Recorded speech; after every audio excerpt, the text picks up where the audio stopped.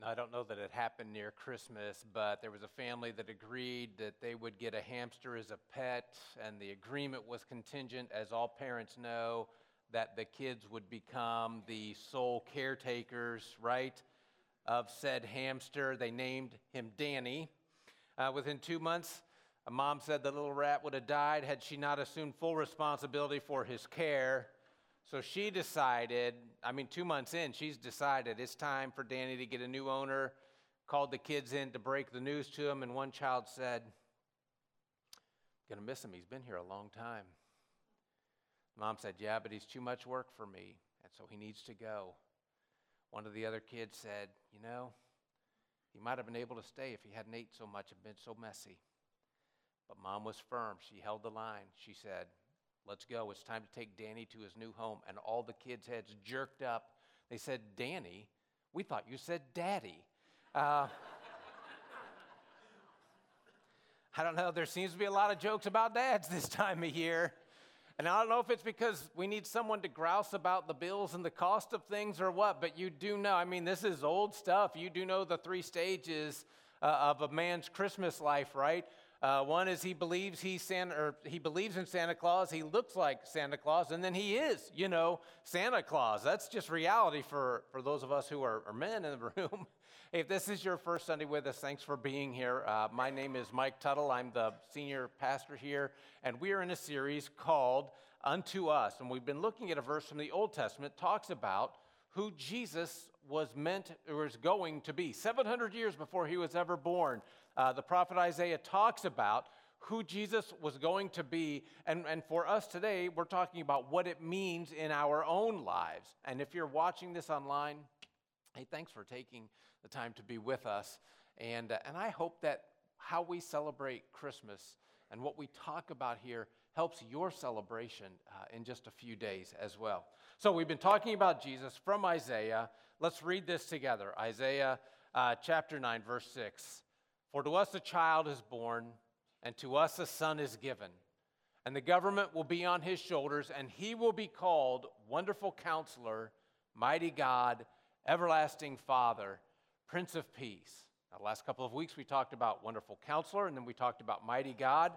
Today what we're going to talk about is what it means to us today to say that Jesus is our everlasting Father. And the bottom line of this is the idea of care. So on your notes, I want to make sure you get this. Everlasting points to a promise of a kingdom that will never end. Everlasting means it's never going to end. And the word Father refers to this enduring, compassionate, fatherly care that the Messiah will provide for his people. So this idea of everlasting Father really means an enduring, compassionate provider and protector. Now, if you had a great dad, you may have caught all that. But if you didn't, what I'm saying might be a little confusing to you.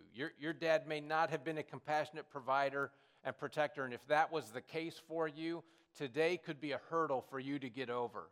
I don't know if you know this or not, but how you have related to your earthly father can shape your view of how you see your heavenly Father. And that can be good or it can be bad.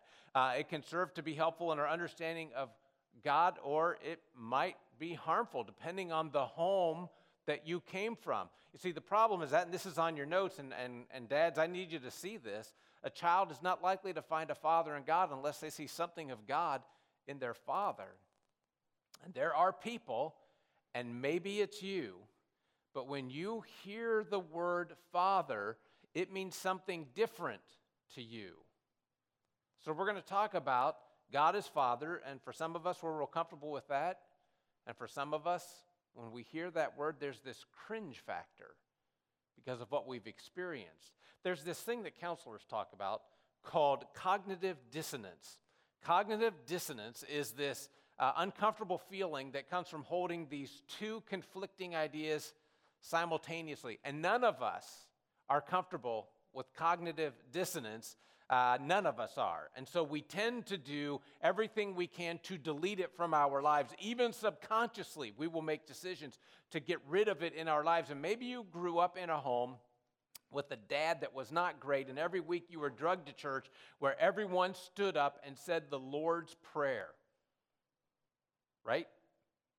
I don't know if you grew up in a church like that. Our Father which art in heaven, and you were thinking to yourself as a kid, if our Father in heaven is anything like my Father on earth who abandoned my family and me, I'm not interested. And so subconsciously, and you may not even have known what you were doing, but you dismissed God or the church or faith, right? Or all of it because of a bad association between God and your dad. Listen, you may be mad at God for something that God's angry about as well.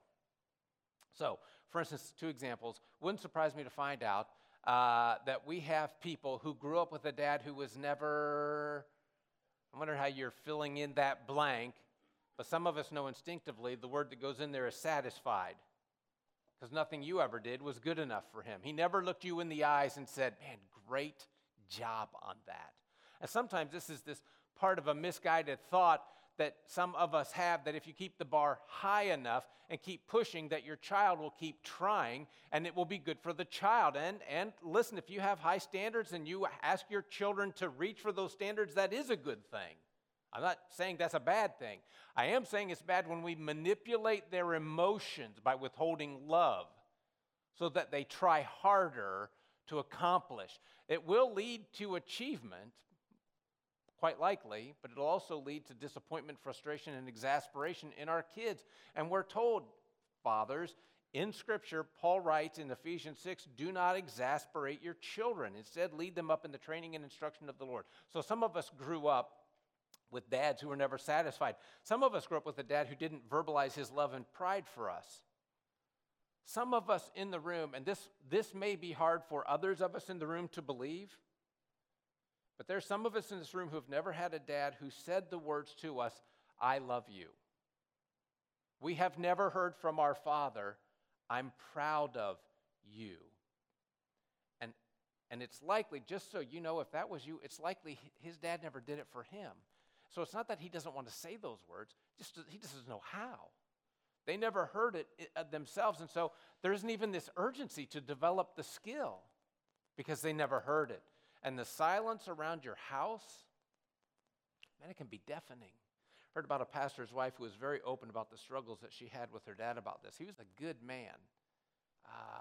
He just made this mistake. He just was never any good at expressing his love and affirmation of his daughter in words. He thought that she should just know that he loved her, right? She should just know that he was proud. And there are a lot of guys who believe that. To which, let me interject for just a moment, men. So I'm going to speak specifically to our men for just a moment. If that's what you think, may I humbly say you're wrong. Our children, our family members, if you believe you don't have to say those words to your wife or your children, you are wrong. And since her dad never said the words, she responded by trying to earn his love. She worked hard. She tried to be perfect because she thought if she tried hard enough, she could get it right enough and she could be perfect enough. One day, her dad would say those words to her, look in her eyes and tell her, honey, I love you. I'm so proud of you. And if you knew her, you probably would have hugged her and said, honey, there is nothing you can do to make your dad verbalize his love and pride of you, no matter how hard you try, because the problem's in him, it's not in you, and you can't fix him. But when you're up to your eyeballs in that, you can't hear that sort of thing. So she worked and worked to earn her dad's love and to make him proud, and it all came to a head when she was graduating college. No one in her family had ever graduated college before. She was going to graduate with a 4.0, and she knew. First one in the family, 4.0, he was going to be proud. The day of her ceremony, listen, came and the place was packed with family and friends, and this was her dream. Her dream was not to walk across the platform and have the president hand her diploma. That was not her dream. Her dream was at the end of the ceremony, she would go looking for her family in the huge crowd. She would see her family coming at her from across the room. Her dad would be leading the way, and they would come face to face, and her dad would finally just be right in front of her, and finally she would hear those words that she had been longing to hear all of her life, and her dad would look her in the eyes and say, baby, I am so proud of you. I love you. great job. That was her dream. That was her dream. And then he would hug her. She worked her tail off for that dream. The day came, the place was packed. Her family and her friends were all there. The ceremony ended. She walked across. She got her degree with honors. Ceremony's over. It's the moment she dreamed about for years and years and years. She pictured the whole thing in her mind. She was making her way through the hustle and bustle of the crowd looking for her family, and then she saw them, and they saw her, and they started heading her way. Her dad was leading the pack, just like she had played it all out in her mind, the way she dreamed it would be. And as they got closer and closer to each other, and now she is face to face with her dad. And her dad looked her in the eyes and said, "It's getting late. We got a long drive home. We better go." And she's crushed. And I wonder how many of us or our friends experience this. And listen, it's not that your dad's a bad guy. It's not that he's evil. I hope you can hear that. It's just he doesn't get it. And it's sad for you because you can't say to him the words, you can't make him say the words to you that you have longed to hear from him for so long. And there will be people who drive hundreds of miles this week to be with their parents, hoping to hear those words from their father. And he won't say them because he doesn't know how, because nobody ever said them to him. And maybe you didn't perform. Maybe you rebelled because, bad attention is better than no attention at all. And now you have this relationship with your dad, but you also have all of this guilt and shame and the consequences of your behavior that you have to drag along with you throughout life right now. And listen, it can make this time of year exceptionally difficult for you. And it seems like there are those perhaps who are here today, or maybe you're listening to this online as we talk about this, and you've experienced this silence, or even worse, and then you read this passage and it says that Jesus is our everlasting Father, but you see a father. When you think of father, you think of someone who ignores you, or is uninterested in you, or worse, abused you. And it makes sense that you struggled all of your life with this idea, this vague, unidentifiable tendency to avoid any place where they're even talking about someone being a heavenly Father. And I just want to say you're being robbed.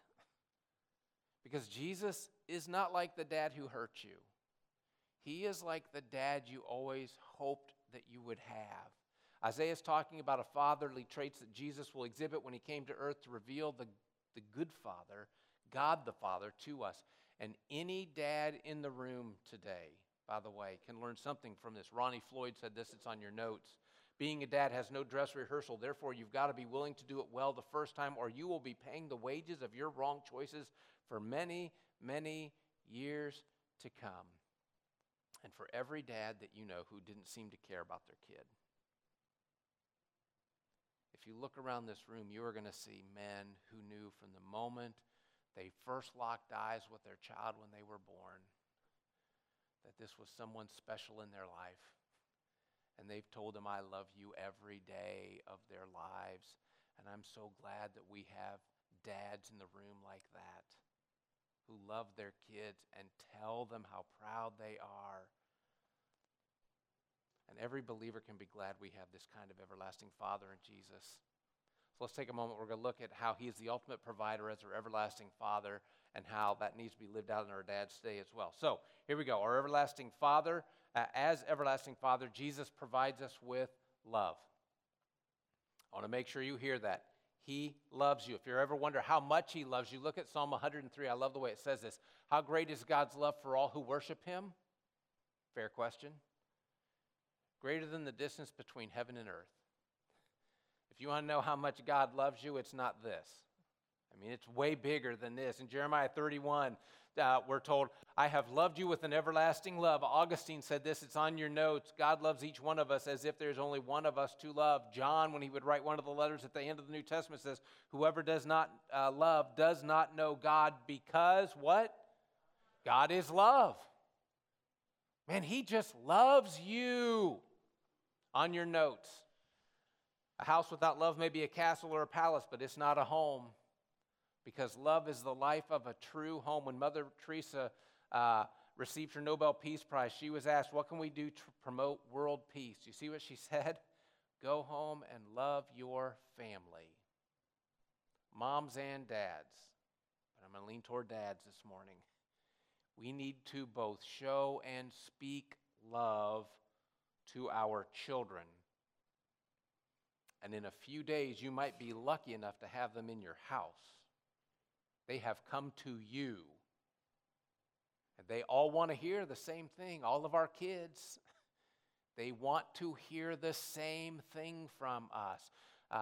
So we need to speak and show love. Our everlasting Father, Jesus, also protects me. And think about, Jesus as an everlasting Father, it's also about protection. You know, when kids are afraid, where's the first place they run to? You know, when they needed medicine or something, they ran to Sandy. When they wanted protected, I can remember when the kids were little, we'd go see a movie, and if something happened on the screen that either frightened them or concerned them, you know what they did? They crawled up on my lap.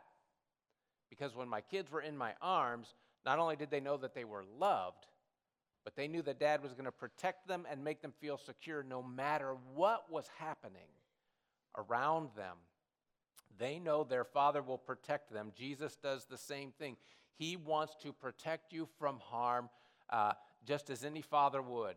Paul wrote to the church in Thessalonica, but the Lord is faithful and he will strengthen you and protect you from the evil one. I think it's interesting, Jesus said, my sheep know my voice and I know them. They follow me and I give them eternal life so they will never be lost. No one can snatch them out of my hand. If you want to know how protected you are with Jesus, no one can take you from him. He never lets his guard down. He'll never let us slip away from him. There's a story that I love that a preacher years ago told about himself. His name was Estill Taylor, and he told about how when he was young for Christmas one year, what he wanted most of all was a pair of skates. And so on Christmas morning when he was unwrapping his gifts, he unwrapped a shirt and he unwrapped some socks. And the last gift that had his name on it was a pair of gloves. And man, he was disappointed. And his mom looked at his dad and said, "Stop being so ornery."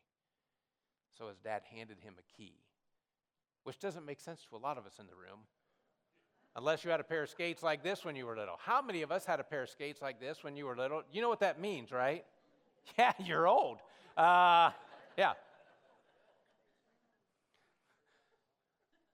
So his dad gave Estill the key, and then he went to the closet and pulled the skates out. And Estill asked if he could put them on. Their house had wood floors back in the day and a wood-burning stove in the kitchen area. His mom said, yeah, just be careful of the stairs and be careful of the wood-burning stove. And I don't know how you were, because I had skates just like those. Man, they were hard to work. And he's like every other kid who's ever put them on. He wasn't very good at it. He had a hard time turning, very difficult time trying to stop. But he practiced a ton that day. He circled the kitchen table. He went through the living room. He went around the stairs, and then he went back into the kitchen. And the more he skated that day, the more confident he became in his ability. But one time he was rolling across the kitchen area, and it was evident that he did not have control. His arms were flailing, and he saw the wood-burning stove coming right at him. And he could not stop. And he closed his eyes, and he screamed as loud as he could. But he never felt the hot stove on his face. What he felt was his father's hand, because his dad had been watching his son. And he got there as Estill did. Estill said he fell backward, but he heard the sound and he smelled the smell of skin burning. He said the velocity that of me going around in that circle had knocked my father's hand right into that stove, and you could smell that burning flesh throughout the room. But he said instead of my face being scarred for life, my dad's hand was scarred for life. He said his friends all thought that that hand was a hideous hand, but to him it was the hand of love and protection. And years later, when his dad passed away, the undertaker had taken his good hand and put it over his bad hand so that nobody would have to see that. Estill asked him to switch the hands positioned because he wanted everyone to see the hand that had saved his life. I tell you that because someday you are going to see the hand that saved you. And it will be the hand of the everlasting Father, and it too will be scarred. Because nails have a way of doing that to hands. So when we think about this idea of love and protection, your next step in your relationship with your everlasting Father. Dads, I'll talk to you for just a moment. Charles Swindoll said this, it's on your notes. Each day we make deposits in the memory banks of our children. And obviously that's not just to dads, that's to mom and dads. But I think especially for us in the room who are fathers today to be mindful of this, but also for all of us who have children around us regularly or will over the next few days. When it comes to loving your children or grandchildren, your next step in your faith is to make sure you show them, your children, your grandchildren, or whoever's children are around you, show them your love. Listen, as a dad, can I say, talk about a plan for Christmas. Make sure they know that you've thought about it, that this family time is important to you. Carve out time for sacred services and experiences that will add spiritual traditions to your family. Christmas Eve services have always been a part of how our family has celebrated Christmas. Make a commitment to keep your attitude positive. And sometimes when you get a lot of people and a lot of noise around you, it can be easy to go sour quick. Plan an expression of generosity that will involve your whole family in whatever this thing is. Or maybe set a daddy date with your daughter, or some sort of special guy time with your son. Or take the family on a drive to see Christmas lights. Come to the road that we live on, Nottingham Place. The whole place is, we like to say we're lit, but I understand that that's not, Maybe you can snuggle up and watch a Christmas movie together. It's a great way to just spend family time. Show them you love them, but that's not enough.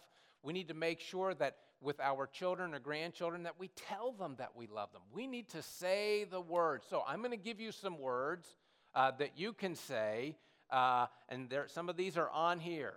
If I could choose out of all the kids, listen, if you tell your kids or grandkids this, it will fill their hearts up. If I could choose from all the children in the world who was going to be my son or daughter, I'd choose you every time.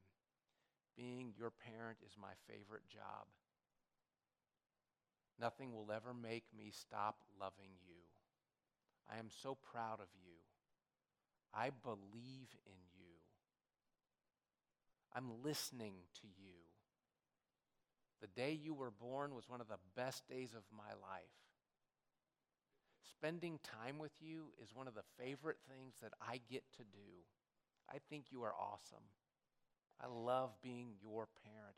I appreciate you so much. I love hearing you laugh. You make my heart happy. I love you 3,000. Older people aren't going to get that, but trust me, your kids will.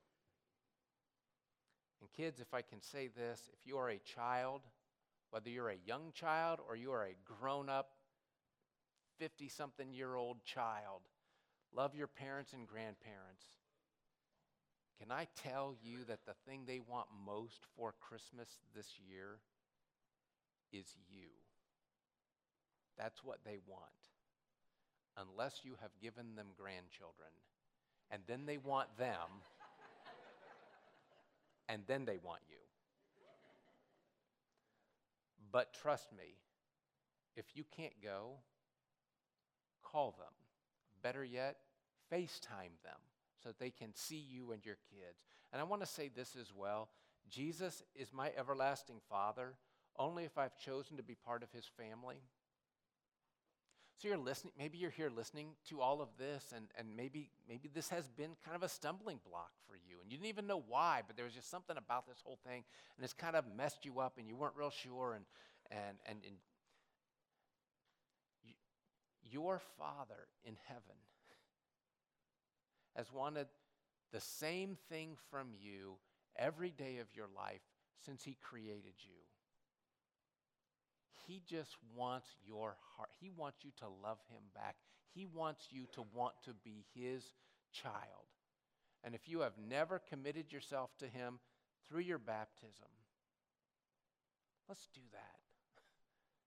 We can do that. Talk about the best gift you'll give God this year. Listen, our Christmas offering is a big deal to us. It's a big deal to Haley. It's going to be a big deal to kids down in Cincinnati whose lives have just been horrendous. And he will reach right through her life into theirs. Christmas Day presents are a huge deal to us. We love that. It's kind of a big deal for God to watch his kids be happy. He loves that.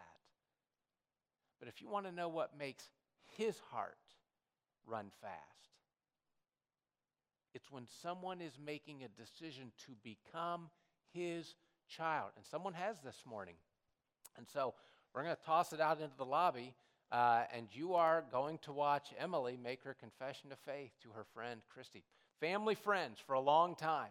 And so I'm so pleased that she's asked her to help her make this decision about who Jesus will be in her life as well. So check this out.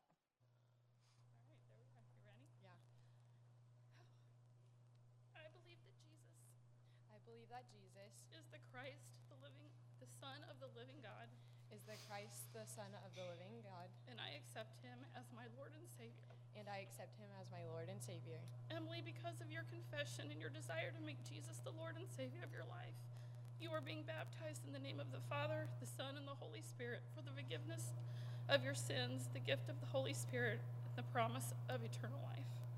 Ready?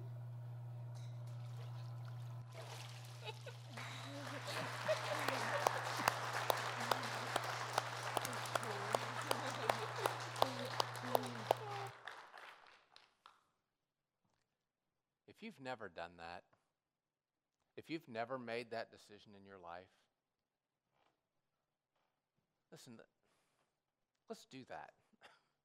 If you're ready for that, if that's your next step, if you've been thinking about it, wondering about it, let's do that. We've got 2 more people coming over this afternoon at 1:30 to make that decision about who Jesus is going to be in their life. You can do that. And can I say to those of us who have made that decision already, you can be the other person in the baptistry with them. Chrissy, I mentioned, has been a family friend for almost all of Emily's life. She's her mom's friend, but she has helped her see God. And so she asked her to help her be part of that. Did you catch the emotion in the baptistry there? Listen, that's what it means to help a friend make that decision in their life. You can do that. You can be part of that. In a moment, we're going to sing these words. A child has been given, the King of our freedom. Sing, for the light has come. This is Christmas. This is Christmas.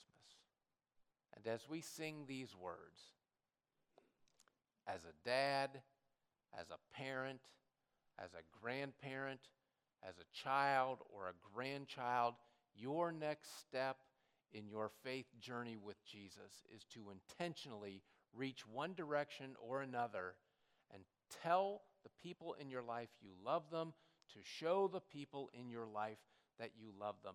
You have time coming in the next 3 days.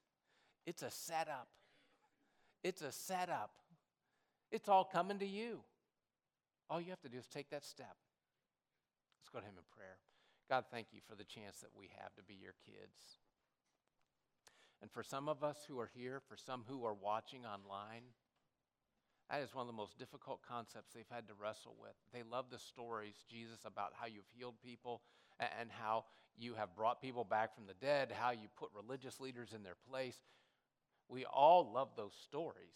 The miracles, walking on water. Oh, man, we love that stuff. And how the church, as we read about the church in the book of Acts and moving forward, what's written to the church, because we know that's written to us as well.